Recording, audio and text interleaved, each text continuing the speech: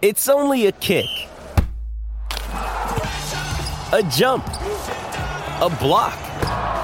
It's only a serve. It's only a tackle, a run. It's only for the fans. After all, it's only pressure. You got this. Adidas.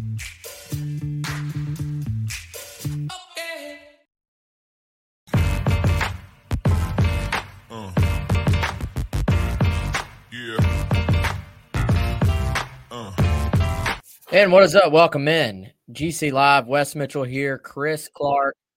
Plenty to talk about as we roll into spring practice. South Carolina officially underway. Busy week in Gamecock Nation. We're going to talk about a lot of it right now, mostly football focused, maybe a little recruiting, and we'll probably save the other sports for the other shows. But as always, appreciate our friend Clint Hammond of Movement Mortgage, ClintHammond.com, 803-771-6933. If you're in the market for a new home or you just want to see what options you may have out there in order to purchase a new home, Clint can walk you through that. You have to get a little bit creative these days with interest rates, what they are, but that is what Clint is for, the best mortgage brokerage guy in the area. Again, ClintHammond.com, 803-771-6933. Chris, like I said, man, we'll leave it to the other guys. I know Colin's got some baseball shows and basketball shows going on. But if, I was talking to Steve Fink, the SID South Carolina. If you're running the show over there this week, I mean, you had Pro Day on Monday. You got press conferences throughout the week for football, spring football practice, which was open for part of it on Tuesday. Women's basketball tournament kicks off, which you're hosting that this weekend. SEC baseball. I mean, there's no shortage of things going on. And then you got some other programs, man, like men's tennis. They're top 5 in the country right now. Softball has started SEC play. A lot going down. Yeah, man, it's hard to keep up with it. And you're right. I mean, some of the other sports that don't get as much love on this program as probably they should. We'll have to, reserve that from another time just because there's so much football to pack in. But deservedly so, some of those getting a shout out. Quick preview, actually. Let me take 1 second, West. Tomorrow, 107.5 The Game, 10 a.m., Garnet Trust Hour. Tune in. Brooke Blankenship, I'll be talking with her from the softball team. They actually have a game tonight, but they started out, West, 22-4, and now they are hitting SEC play, had their first series against LSU a few days ago, who's a top 10 team now, but they're getting into SEC play. Mississippi State up next. So a ton going on in Gamecock country, but we had some fun yesterday, man. We got to go out and check out 6 periods of the very first spring practice for South Carolina. Hard to believe it's already here, but in another way, it's not. It typically flies by. Seems like the bowl game was just a couple weeks ago, the Clemson game a few weeks ago, but now more football and so many interesting storylines, I think, this spring for Shane Beamer's 3rd year. Yeah, no doubt. And, before we dive into all those storylines, I want to get the headers out of the way because I know I'm going to forget them. Some news today. Hayden Hurst, looks like he's headed to the Panthers on a 3-year deal, according to a bunch of reports from the NFL guys. And let's see, Stephon Gilmore reportedly getting traded to the Cowboys earlier this week. I mean, just a lot going on that side of things as well. And, I think you'll probably continue to see some former Gamecocks maybe find some new homes. Pro Day was going on Monday. And, I don't want to, dive too far into that. I think people primarily want to talk about spring football, but I think once we dive into spring football, we'll probably use the rest of the time to talk about it. So, there were a few guys I thought really helped themselves on Monday. I'll be completely frank and honest with everybody listening or watching. Like, I've had maybe a couple friends ask me about how guys looked out there. I mean, I'm going to be honest with y'all guys. Like, it's not, you don't get to see a whole lot being out there for Pro Day. Now, the numbers do tell a story. And, I think all the top guys did what they needed to do from what I've heard. Darius Rush, obviously, Zach Pickens, Cam Smith, that group, I think they did what they needed to do. But then there were some guys, Chris, we had our eyes on. And, I think, first of all, you and I have already talked quite a bit about Nate Atkins and he being a guy that's going to probably grab NFL teams' attentions. However, let me go ahead and add Josh Vann in there as well, because I think, I'll speak for myself. I didn't know how much to expect from Josh just coming off the knee. Not only did he participate, but he participated at full go and ran very, very well, both in the timing with the 40-yard dash and by the eye test. That was something we did get to kind of watch, was the receivers kind of up close. Dude, I thought he was in and out of his breaks, caught the ball naturally, as we always know he does. I don't know what that means overall, but I do think it was a very good day for Josh. Muted, Chris. Man, hadn't done that one in a while. We're out of practice. We'll get back in the swing of things. So look back at last year. So Josh has a big 2021 season. He kind of needed to be the man, and so he stepped up and had his best year. Last season, it was more of Juice Wells' turn to be the lead receiver. That's kind of how it shook out. But Josh still played a complimentary role. And here's the other thing that I think could help him that we've talked about a lot. He was so reliable as a punt returner with his hands. They didn't break a lot of big plays in the punt return game, but they had a chance at some. And he was just so solid there. It's just one of those kind of undervalued things, catching a punt with guys bearing down on you. Not an easy job. And to have a guy like Josh back there who's so reliable is huge. That could end up helping him. And so I think then, of course, he got hurt in the Clemson game, couldn't participate in the bowl game. And so he didn't have as much buzz exiting the season. Like that regular season finale after he had a good game against Tennessee, right? Regular season finale against Clemson, gets hurt early after a really good catch, can't play in the bowl game. Now he's injured. He's got a knee injury. And you're kind of wondering, okay, what does this process look like? Well, he looked fully healthy. And I think now it's gone a little bit from, okay, will Josh be able to draw some adequate looks to, okay, 4.43 Wes in the 40-yard dash, which was probably a few ticks better than I anticipated, 36-inch vertical and a 10.5 broad jump. And then, as you said, in drills, caught the ball very, very well. I thought he looked great out there. So that's not to say that Josh Vann's now back in kind of he's certainly draftable, right? I don't know if we sit here and say he's now projected to come off the board, but I think with what he showing he's healthy, going back and looking at some of his potential as a receiver and on special teams as a returner, probably is going to have a chance to go to a camp and show what he can do, which is, for a guy like him, that's where you want to be. That's what you want to ask for at this point. Yeah, certainly. And to go from what we saw with the knee injury and then quick turnaround. And I don't know if we ever knew exactly how severe the knee injury was or wasn't, I should say. But then to see him bounce back like that and, just look like his old self was really, really great to see. Big Red asking on YouTube, were many of the new recruits practicing today? I'm guessing you mean early signees, Big Red. You might want to restate that one for me. We will answer your question, but no practice today officially. They did have practice on Tuesday. All trying to think. I think all the newcomers that were expected to be out there were out there. The one guy I didn't lay eyes on, I'm kind of mad at myself. I tried to give a thought on every single newcomer for a story. I didn't put my eyes on Connor Cox. So I did. You did? Okay, so Connor was out there. Confirmed. But yeah, and like I said, to close out the pro day stuff, I think the other guys have done what they needed to do, going into this next step of the process, which I guess now, Chris, is just meeting with teams, talking with teams.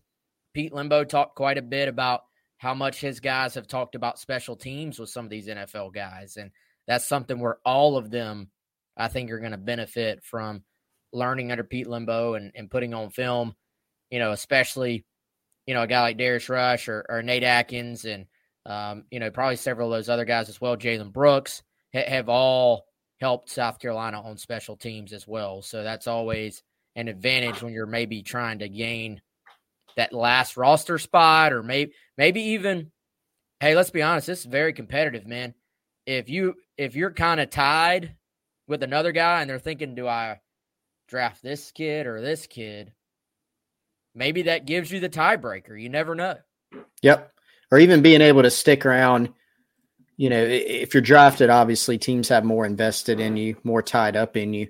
And so that helps you too. But Wes, even some guys that you see stick around they make a practice squad for a team or two, and then maybe they get called up, so to speak, where now they're making an active roster. Maybe at some point they get sent back down. That is the path and journey for some guys. Not everybody's going to be a top 100 pick. South Carolina will have 2-3 of those this year, most likely in this draft, which is great. Those guys are automatically going to have a better chance at longevity. But for Nate Atkins, Josh Vann, some of these other guys, their path may be more of one where you're scratching and clawing a little bit more to stay in the pros. And ultimately, after that first contract, even for drafted guys, that's where everybody is. Like you said, it's so competitive. So you got to be able to give yourself an edge. And a lot of these guys at South Carolina, Rush, Nate Atkins, Josh Vann, they're going to have that to point to in their toolbox. And not only having played special teams in college, but doing it at a really high level in an advanced scheme and an organization that really, or a team really, that values it in South Carolina with Shane Beamer and Pete Lembo. And that's something that they're going to be able to put on their resume, so to speak, that I think will really help. I want to move this thing forward a little bit, but a perfect segue to both the, I guess, press conferences and stuff that were going on this week and actually seeing some of spring practice. But Pete Lembo today, Chris, was asked about his playbook, so to speak. And the framework of the question was more about, like, all right, Pete, how many more trick plays do you have in your book? Like, how many could you possibly have left? And to which, Pete, of course, ignored that part of the question because I don't think he's going to give that away. And I imagine Lembo probably wakes up in the middle of the night and scribbles 2-point conversions. Yeah. Or, these guys borrow from all over. They'll never run out of creative trick plays on special teams. Like, it's just not going to happen. But he, and I guess I knew this, but maybe I didn't. He says they do not have a special teams playbook. Like, there is no physical book. Now, you got to think Lembo himself probably has a book of some type, a binder, a program. He's got something where it draws it all up and just for storage, so to speak. But there is no, like, bam, drop the big playbook down in front of everybody. Hey, study this week, study this in the offseason. And, he says, look, if I can't teach the guys what they need to know in the 20 minutes I have with them for a particular concept, then I got to reevaluate. And, I thought that was kind of interesting. Like, they do run a pretty deep special team scheme, but they do keep it within the confines of it being something the guys can execute. And now I do think they have a little bit of an advantage in that you're playing at a place where the guys have seen what special teams can do for you. And now, they're zoned in on special teams. They want to be a part of special teams. It has become I would say, a part of the very fabric of their culture and what they do at South Carolina overall. But it was just kind of, like I said, not jarring, but it is interesting just to hear literally there is no physical playbook for their special teams. And shout out Craig Godwin real quick. Appreciate you pointing out. I should have mentioned Jalen Brooks too. Wes, he ran, going back to Pro Day for just a second, put up a much better time than he did at the NFL Combine.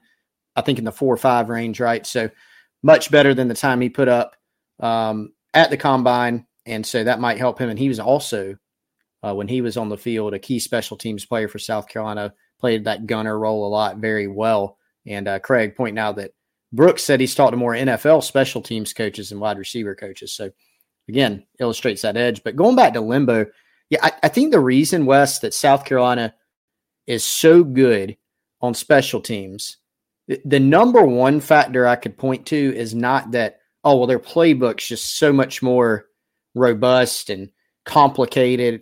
It's not that. The number one thing is they actually do value it and spend time on it, right? They just, it's kind of ingrained, and Pete Lembo talked about this today.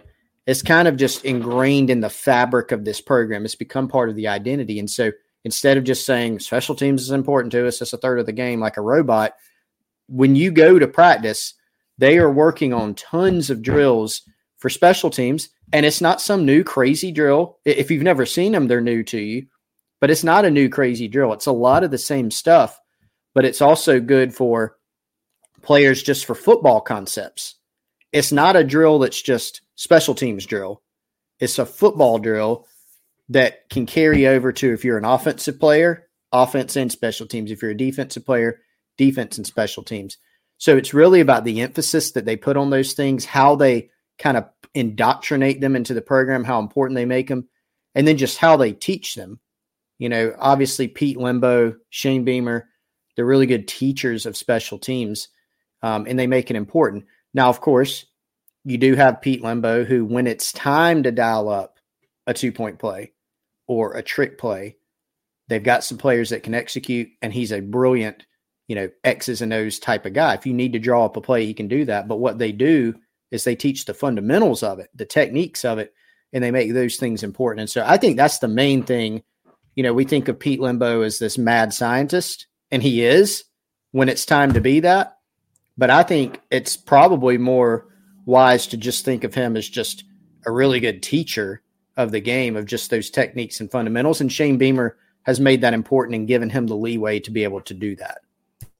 Yeah, and I mean, Lembo is special, man, but it is a like most things, and like most things when you're successful, it is a team effort, and just having the, you know, all coaches speak to it, as you said, but not all of them actually are willing to cut up the practice time, because it's not infinite. The practice time isn't. That means you can't do something else you might want to do in order to spend that time on special teams. So that's you know, a factor, I think, but Carolina has made it work to their advantage. So, all right, speaking of practice, we were out there on Tuesday, 6 sessions, which is more than some other ones that we've had. Obviously, still not in the realm of Steve Spurrier with your Chevy truck backed up and a case of Natty Lights out there watching like in the old days. But, Chris, where do you start? What's your one observation that you want to give the people from practice day one? And as you know from 107.5, it can't be that it was cold. It was cold, but I'll spend no time on that. Do I only get one observation? Or oh, this is just your first. This is my very first.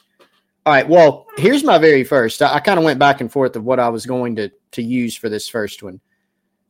One of the main things that I'm going to do when I go out to practice is, all right, where are the newcomers? And, you know, just what do they look like? The whole eye test, the physical appearance of some of them. And so some of those guys are going to be a Trey Knox, who you've seen him before at Arkansas on the field or on television. You've seen him at South Carolina milling around, and you just want to see, you know, what does he look like on the football field? Or it can be some of these freshmen. And so I think one of the things that really stood out to me is, yes, when Shane Beamer got to South Carolina, there were obviously some really good players on this roster that he inherited, and to their credit, they helped continue developing. And it's a lot of the guys that we were talking about earlier in terms of pro day. You know, some of those guys they brought in, some of them were already here. Rush, Pickens, Gwynn, et cetera. But some of the guys that they've recruited recently, whether it's transfers or freshmen, really physically impressive. So you could go Trey Knox or Josh Simon at tight end, for instance.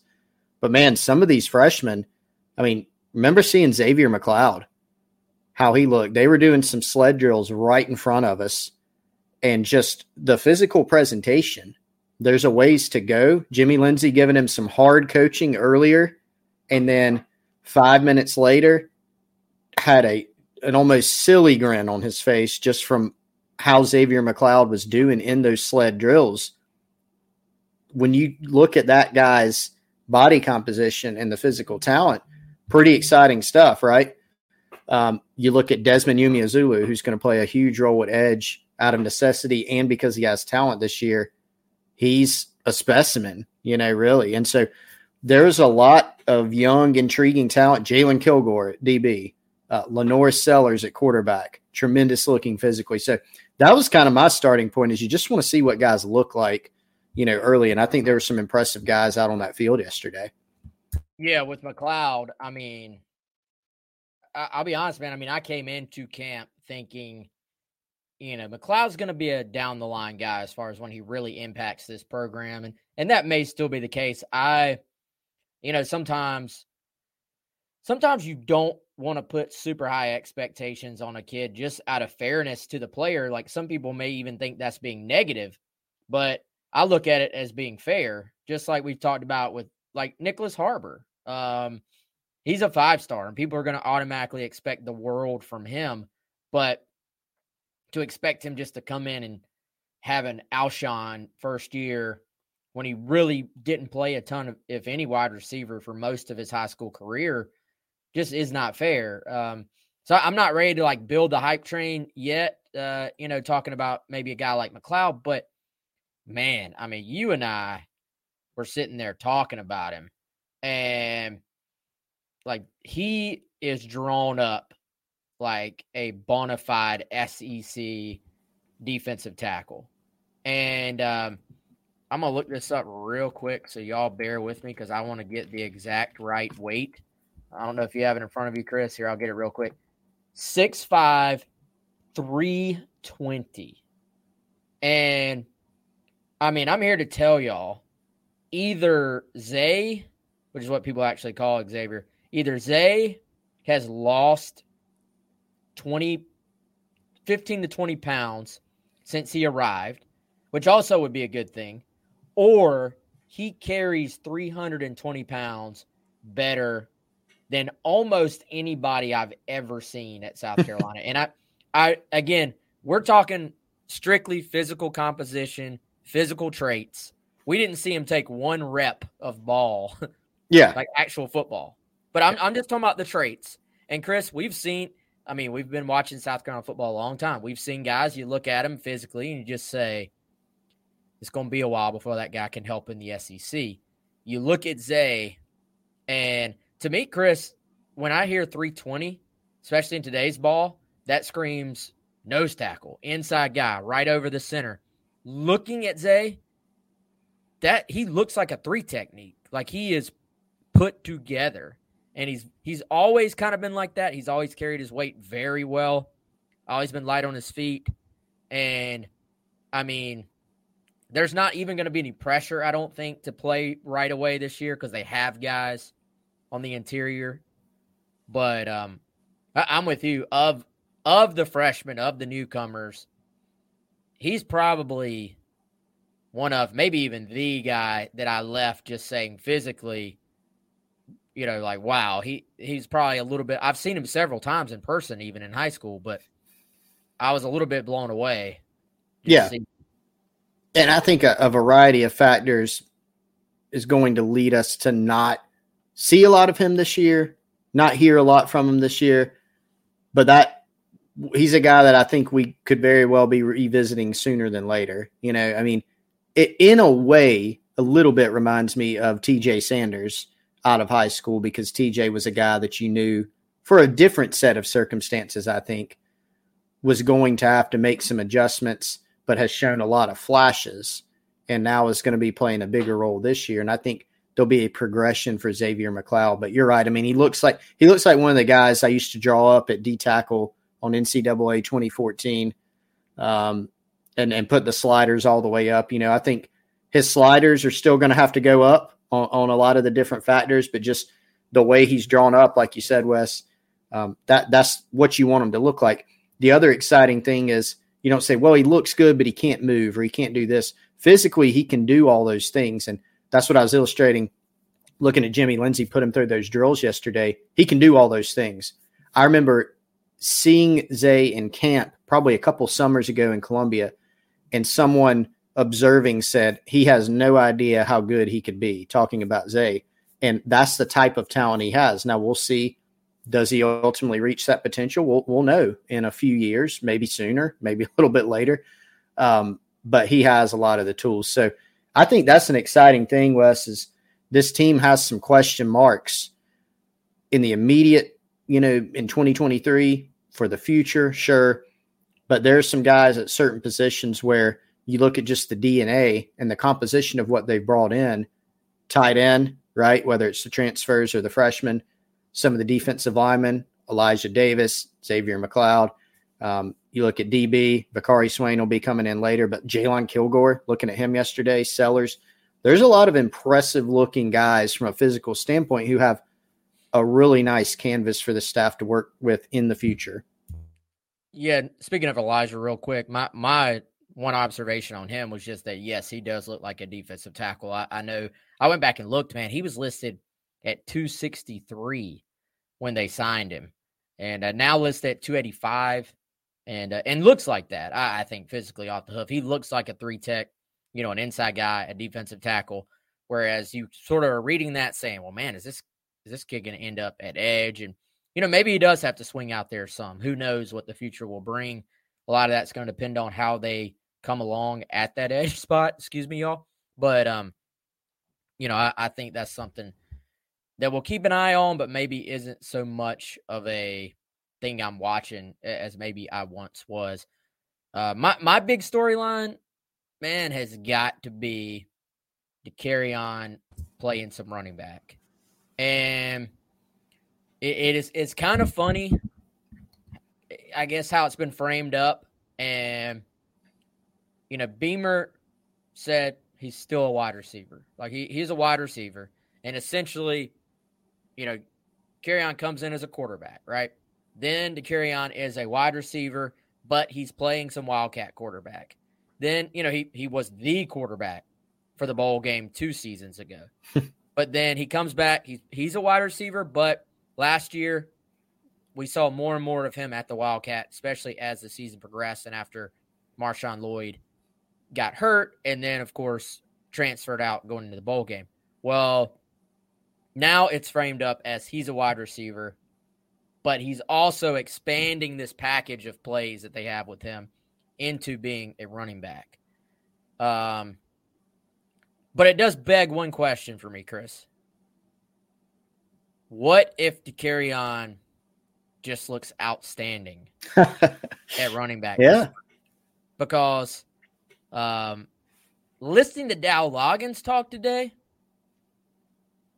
it felt a little bit more like there's a real chance we could see DeCarrion play quite a few snaps at running back if this thing works out. Yeah. I mean, so your question is what if?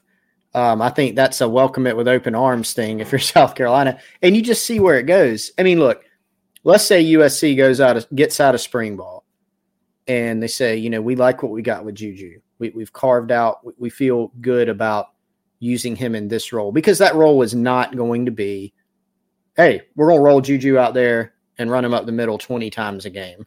If they do that, not very smart strategy. I don't anticipate we'll see that. And they could exit springs feeling good about what they've got in store for Juju, what they've got planned, what they've seen. They could feel like, hey, Mario Anderson, this kid is making a really good transition from D2 to our level. Like, we feel like he's shown some traits and production where he can go do it. And hey, DeCarrion looks like a natural.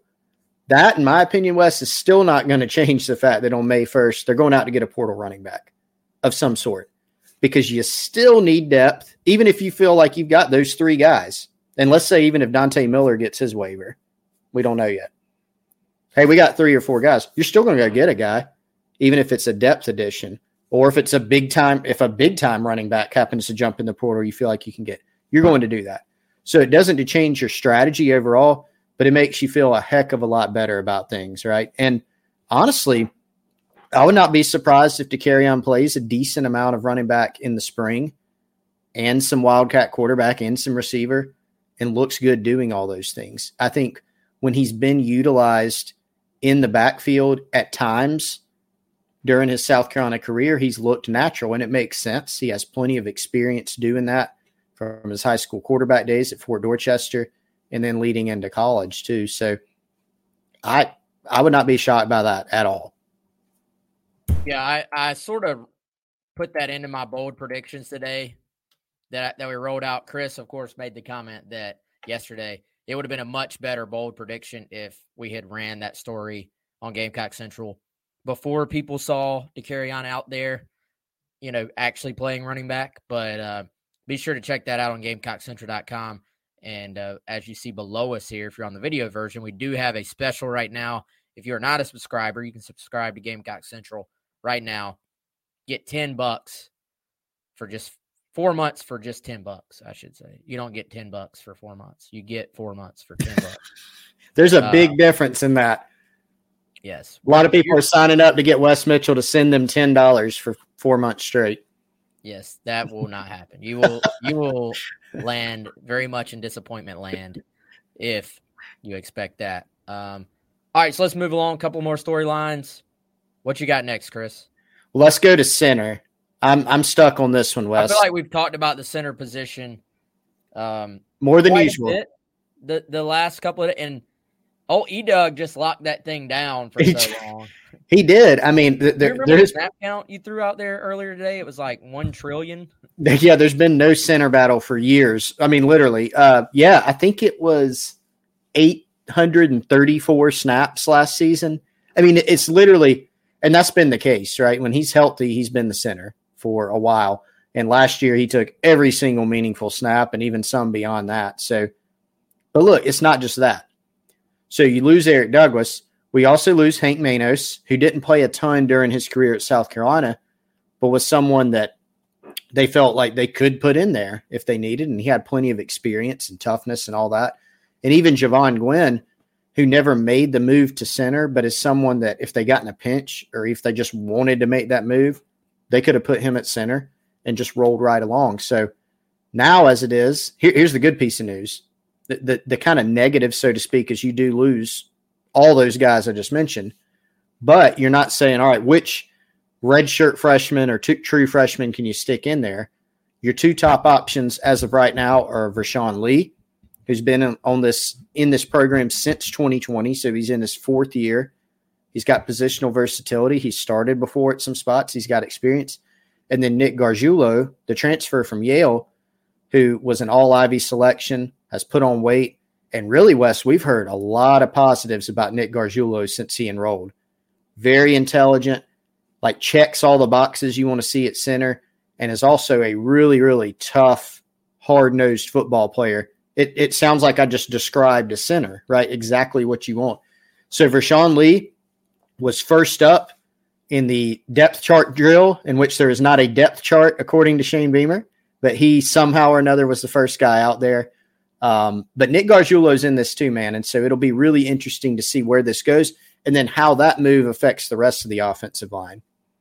Yeah, and I wish I had the direct quote in front of me right now, Chris, because this is completely tongue-in-cheek because I know Beamer somewhat says it tongue-in-cheek when he likes to give us all some grief about depth chart. Yeah, for sure. But, he said there is no depth chart right now.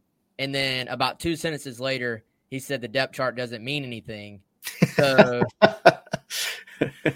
that means it exists, though. Yeah, it just so happened, Wes. So we'll give Beamer a little heck back. It just so happens that they just pulled. All right, first guys up. They just pulled them out of a hat, and it just happened to be the guys that everybody thinks is starting for the most part. It's amazing. Completely random. Completely random. And in some cases, you have younger players in front of older play. Like it's not completely seniority. That's right. And hey, we wouldn't have a podcast if we couldn't over analyze this stuff. We 100%. wouldn't have a website if we couldn't over analyze this stuff. So that's what we're here for. Taking the little teeny tiny just snippets of information and telling people if they matter and why they matter, I think is what we try to do. And sometimes we are completely off as well, but we do our best. So Chris, another kind of storyline, but something I would say it's been asked about a couple of times. I don't really know that this is a big deal yet, but Donovan Westmoreland playing some edge. That was something Beamer mentioned in our sit down with him. He did quite a bit of that last year just on scout team. And so now it's an opportunity. I don't know if you got a chance to hear how Clayton White said it today, the defensive coordinator, basically saying, the kid, he wants to rush the passer. He's happy right now. He's happier rushing the passer. White said, that's what he wants to do.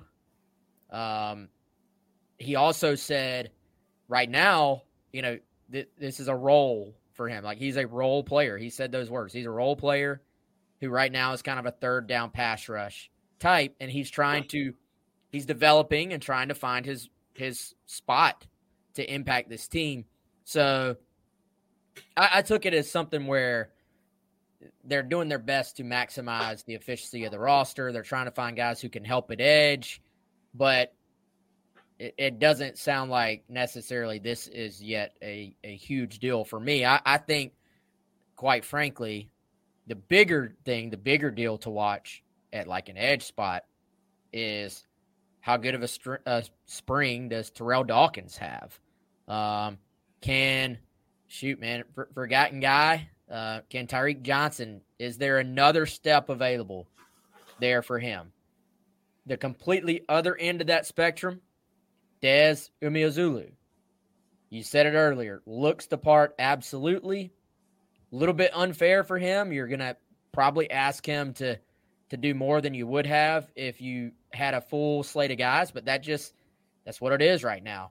It was a little bit sort of just okay, this is where it is right now. When you look out there with the second group, and there's Dez, there's your true freshman, day one. Mm-hmm. He's in the rotation. Let's see what you can do, right?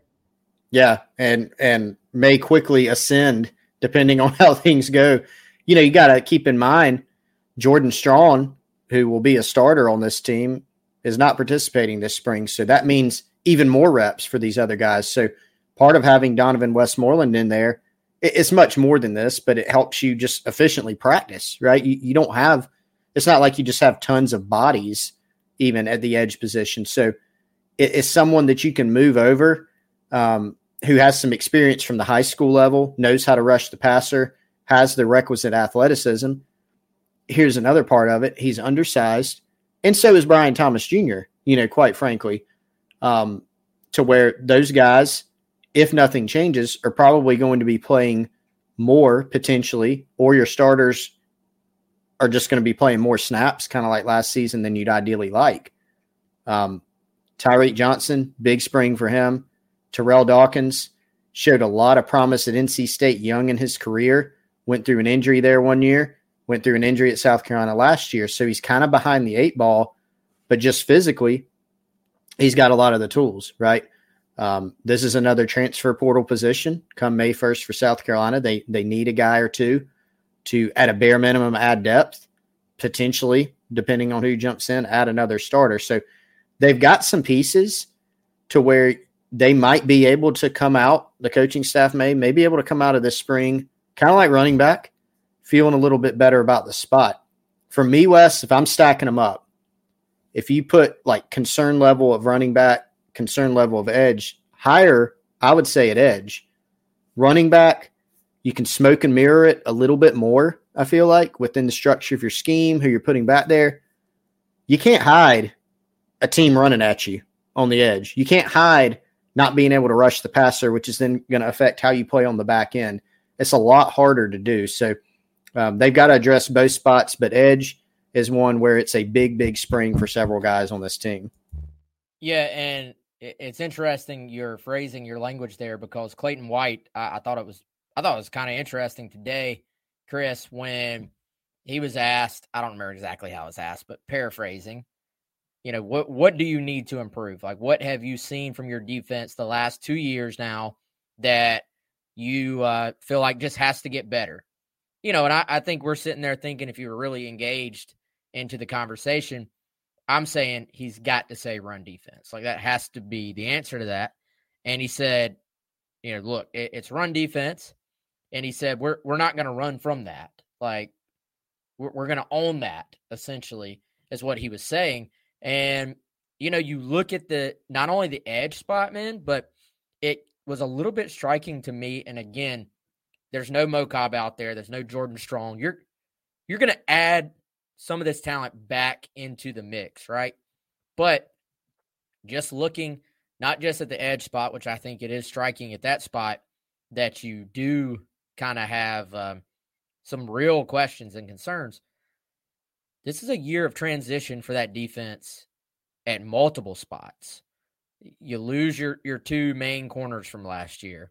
You look at the linebacker spot, and yes, you're hoping and praying for Mo Kaba himself that he's back to his old self. Just a great dude, somebody you pull for. But Chris, you look out there and you see, Stone Blanton and you see Debo Williams. Stone was a first-year player last season. Debo is a guy who's kind of waited his turn, right? Like he's been a reserve player at linebacker who's played, don't get me wrong, but you're asking for more from him. O.D. Fortune, you're asking for more from him. Even Marcellus Dowell, who actually has started quite a bit last year, played a bunch of snaps. You're asking, hey, it might be you're going to the number one receiver for them. That's your guy for this game. So, I think this is kind of an interesting spring at a lot of positions on this defense. And Clayton White even sort of said it. He's like, we've got a lot of youth. He's like, it's brought some extra energy. It's brought some just little added maybe entertainment value in the meeting room, I would expect. But this is a big spring for a ton of guys on that side of the ball.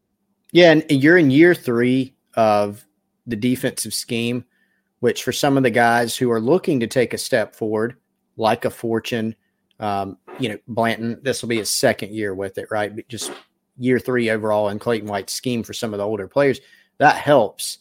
But even if you're Clayton White, you're sitting there on game day and it's 3rd and 7. What are you calling? Well, last year, you're probably saying, I'm taking my chances with Darius Rush and Cam Smith on the outside. We're going to play man. I might be sending Brad Johnson on a blitz to help out. I might send 5. And we're going to play man, and I'll put somebody down in the box and play a deep safety, and I'm rolling with it. This year, we don't know as much, and you might have designs on it, but you got to get the guys out there and kind of let the live bullets fly and see where it falls. I think it's safe to say, and this is no knock on the guys on the roster, there's probably going to be a step back in man coverage to a degree. If you're talking about a first-round pick and a top 100 pick, first 3 rounds, you lose those 2 cover guys on the outside with that length, that speed, that physicality.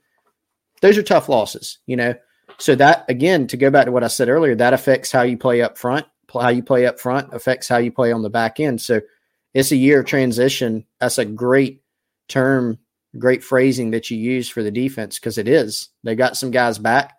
They'll plug some guys back in who they were missing last year who are going to be critical parts. But a lot of questions here.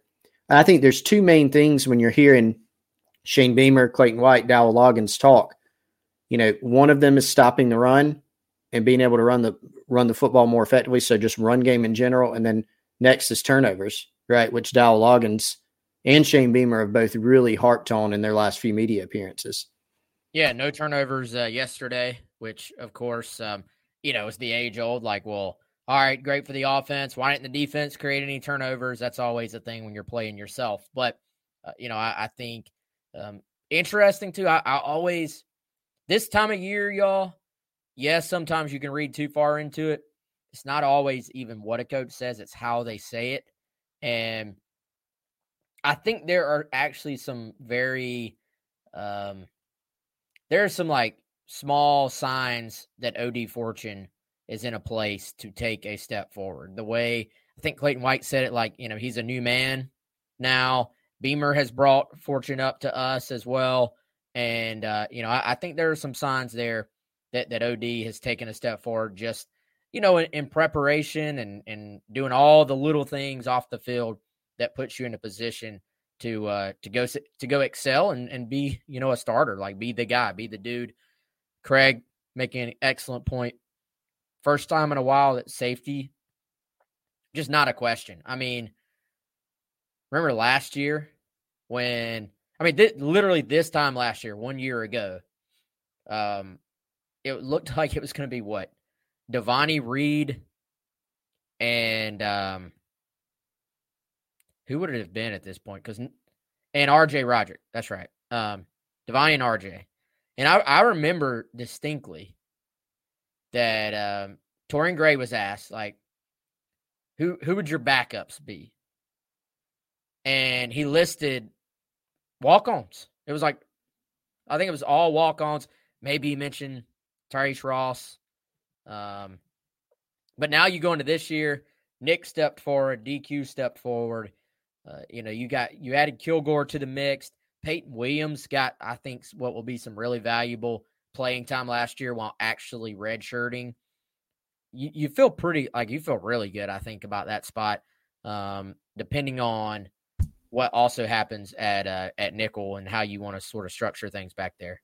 Yeah, and David Spalding, literally the forgotten guy. I mean, I forget him all the time. It's like, why? I mean, but he could play safety or nickel, right? I mean, in an effort to get your best five on, there could be several combinations of that. And if you want DQ to be your safety, yeah, you can roll Keenan Nelson, who was with the first team on the non-depth chart the other day. Non-depth chart. Yeah, the not real depth chart, but he was out there first somehow. And but David Spalding could be that guy, right? He's played nickel. He's been a starter at nickel in his career. He platooned with Carlin Splittell in 2021. But last year started the Kentucky game, made a huge play on the first play of the game. Then he's injured, right, and has to miss the rest of the season. But he's a guy with size, one of their bigger DBs they have, super smart, versatile. He's a guy that I think is going to play an important role in this team too. Yeah, and I did think it was intriguing today, Chris. How about the answer from Clayton White when he was asked about Nick Harbor? Like, I had wondered with all this talk about, wide receiver and offense, and it's done really a 180 from when Nick was first being recruited, because it was kind of defense. Then it was more, could go either way.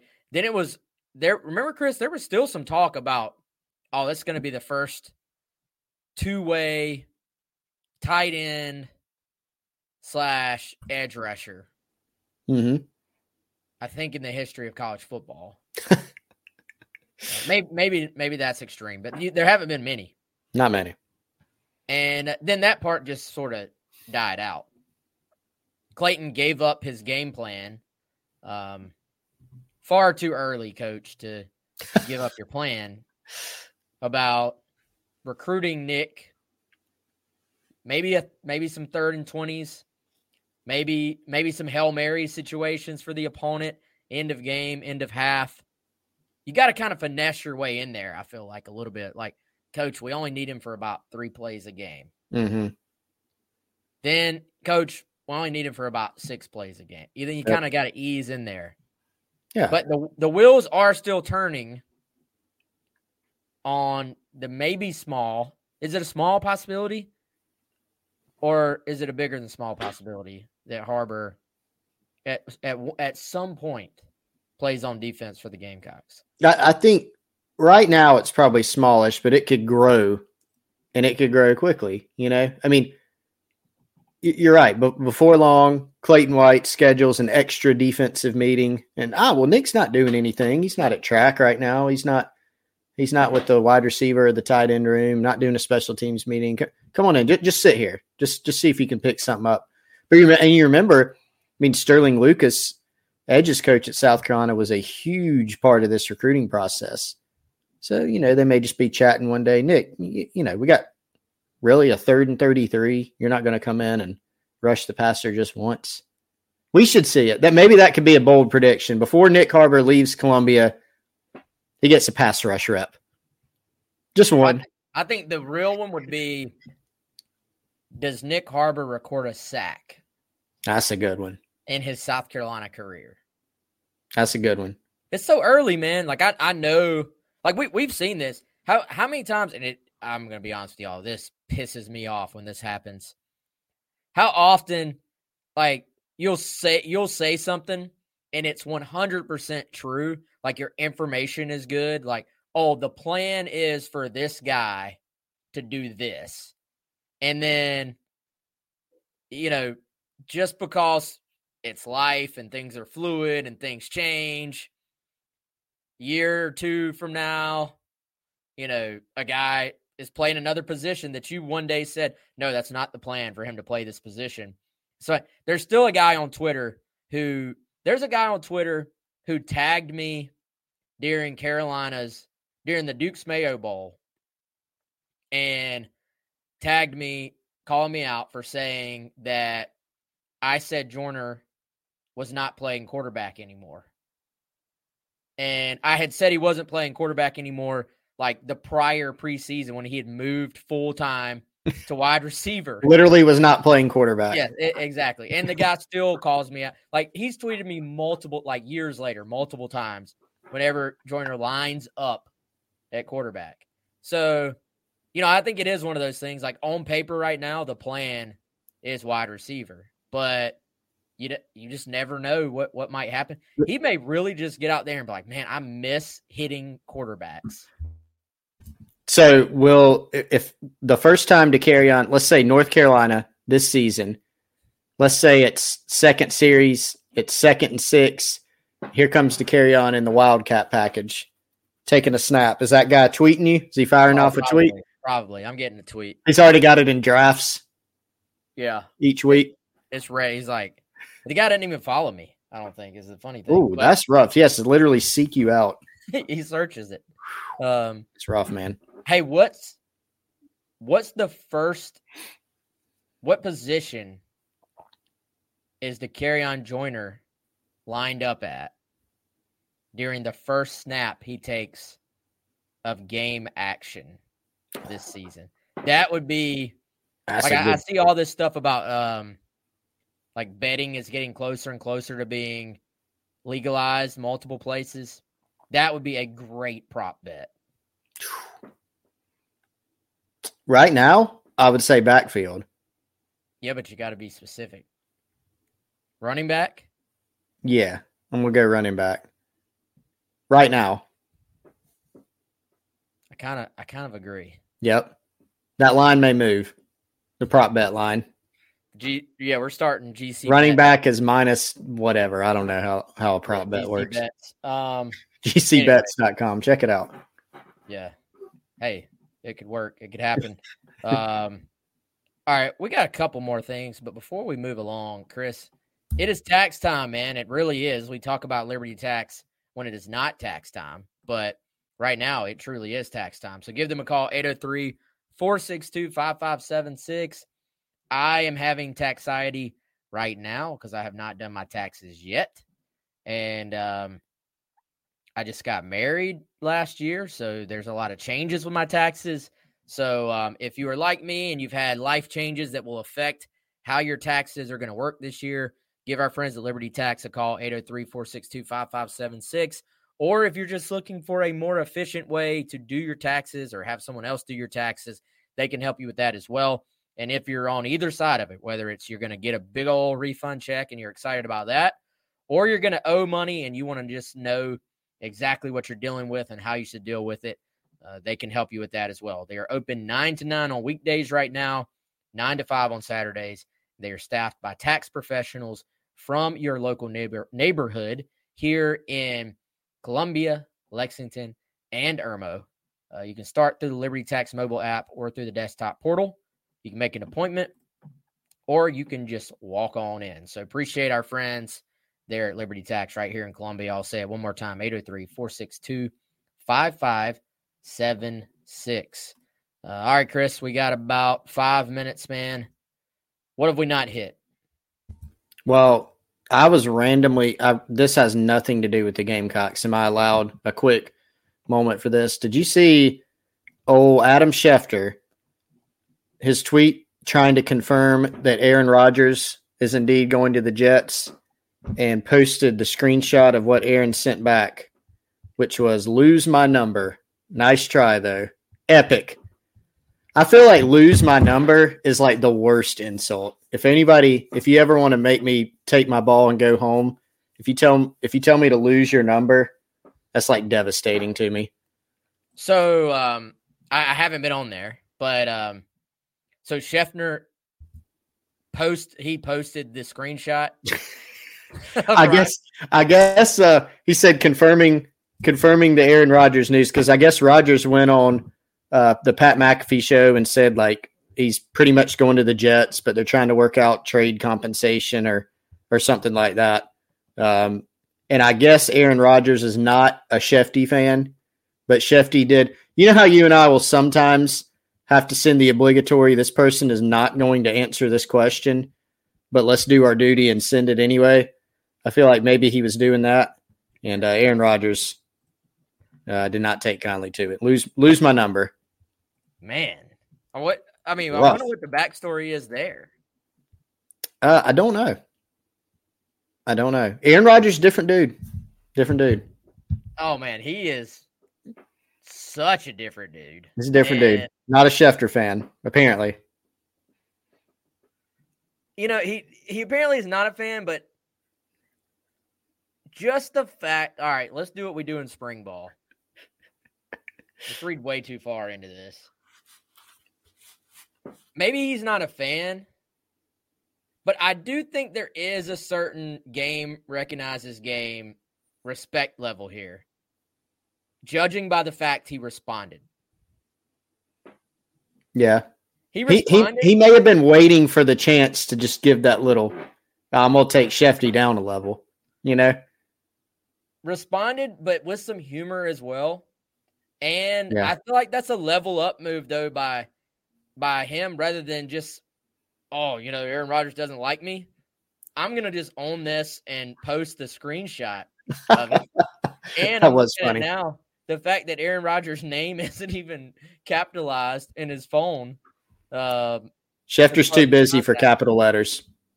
No time for that. You get what you get. Yeah. Also, lots of people commenting on Schefter's low power mode, like all the way charged up, but low power mode. I use that move a lot. My phone's getting a little too old. I need a new battery, Wes. Respect that. Somebody responded and said you're like family to him. Yeah. It's awesome. Oh, goodness. Could do a whole show of over-analysis. Why did I even get on that? I don't know, Wes. You opened the door. You gave me an opportunity to bring in non-Gamecock spring practice stuff, so I took it. I thought that was funny. I don't blame you. Also, I would have thought he would maybe have more unread texts, but maybe not. Yes. Well, he might be a clean, like inboxer, clean text message. So, Wes, you're not extreme, right? I mean, you have a lot. Like when I see your inbox, it stresses me out because I can't have. If I have like 10, I'm like, freaking out. I have to have unreads, and I clean things out. The text pretty much the same way. I know you don't keep a big bank of texts, right? I mean, do you have like 30? I don't even get that many texts. All right. Like, what do you have on your phone right now? Unread? Yeah. 149. What? How do you have unread? What? You don't read your texts? Yeah. Most of So them. do you look at them on your watch and then? I just glance. They pop up. I glance at them. I have one, and I just received it. Mine is nothing like Kendall Smith's. Yeah. Now I was going to call her out. Whew. She's got like 1,000. Because one time she posted some screenshot of something from her phone, and people are like, let's turn the focus to your 1,000 unread texts. I can't do that. How many unread emails do you have? Unread emails? 7. And I received them all since 2/17. And I will clean them out right now. Let me guess your emails. Okay. And then it's 3:00. We're going to leave. Yeah, everybody's already logged off. Just Wes and I talking right now. 3,100. 3,100? Yeah. No. I thought you kept like thousands of unread emails. No, I do. You guessed way too low. Oh, 30,000. 47,496. Oh, And that's only because it made me delete some of them. All right, Wes, we got to go. But hey, let me just say this. Earlier today, you were trying to remember if you had done something, and I said, just check an email, man. I'm sure they emailed you about that. And you said, oh, I deleted it. Well, guess what? If somebody says to me, hey, you might have an email about this, I just do this. Oh, there it is. I can search everything that anyone's ever sent me. True. I'm normally a better inbox cleaner outer than I was today. As it turns out, I did not actually even have an email about that subject, though, which is why it wasn't there. So that's true. Let's hit Big Red's question, though. Let's turn this back around to some football for a moment. Do you have an opinion on where Carolina players could go in the draft? We have talked about this before. I think we have a feel for where they're at. Yeah. Where they're going to go. Yeah. I think Chris and I have a little bit different opinion on the windows or where they're going to go within those particular windows, I think is where the opinion part comes in. But, I mean, for the most part right now, isn't it the general belief? Obviously, Cam goes first, late first round. I guess. Early second. Yeah. Yeah. I'm leaning. I think Cam is probably early second, in my opinion. Then you have sort of some debate on would it be Zach Pickens next? Would it be Darius Rush next? They're more like, how did you say it? Top 100 overall? Yep. I would say, I mean, like right towards the end of the third. Yeah. I think, Zach is like second to third, and Darius, like, I would still be a little surprised if Darius got second round. Would I be shocked? No. I would kind of say third, maybe early fourth, like if he kind of like slipped, quote unquote, but in that top 100 range. Yeah, and I think some of these things will just depend on how the draft plays out. Yep. There might be a run on a position that slides a guy up.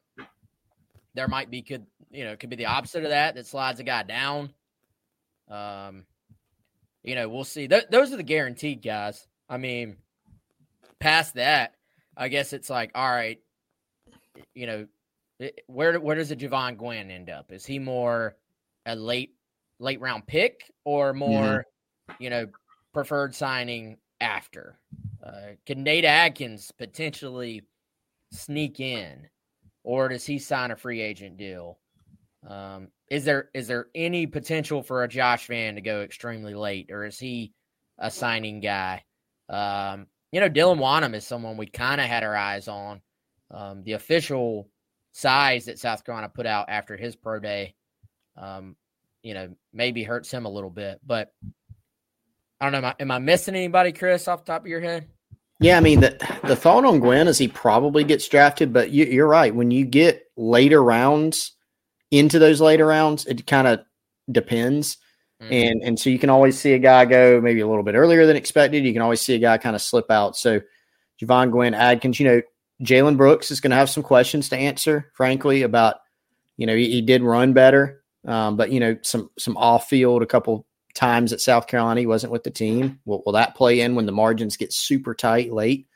It might, but Van, Adkins, Gwynn, Brooks, I think those are probably the main, other guys to watch from this team. And I would anticipate Gwynn's probably drafted, but maybe later. And then Adkins, I could see him getting drafted too. Shane Beamer telling story at his press conference that he literally told an NFL GM that he was stupid if he didn't draft Nate Adkins, which was hilarious. But yeah, I think that's kind of the lay of the land right now with Gamecock draft guys. Yeah, and we'll see if that shifts again at all. A lot of it right now is just going to be what do the various specific teams think as far as how this thing's going to play out. I don't see like the windows themselves shifting a whole lot, but we shall see. All right, he's Chris. I'm Wes. Appreciate y'all hanging in through all of our shenanigans, including actual football talk. But we'll see y'all soon. We'll see y'all on 107.5 tomorrow at 11. And then we'll see you actually all from 9 to 12 on 107.5 on Friday, live from Firehouse Subs in Sumter. So y'all have a good one. We'll see you then.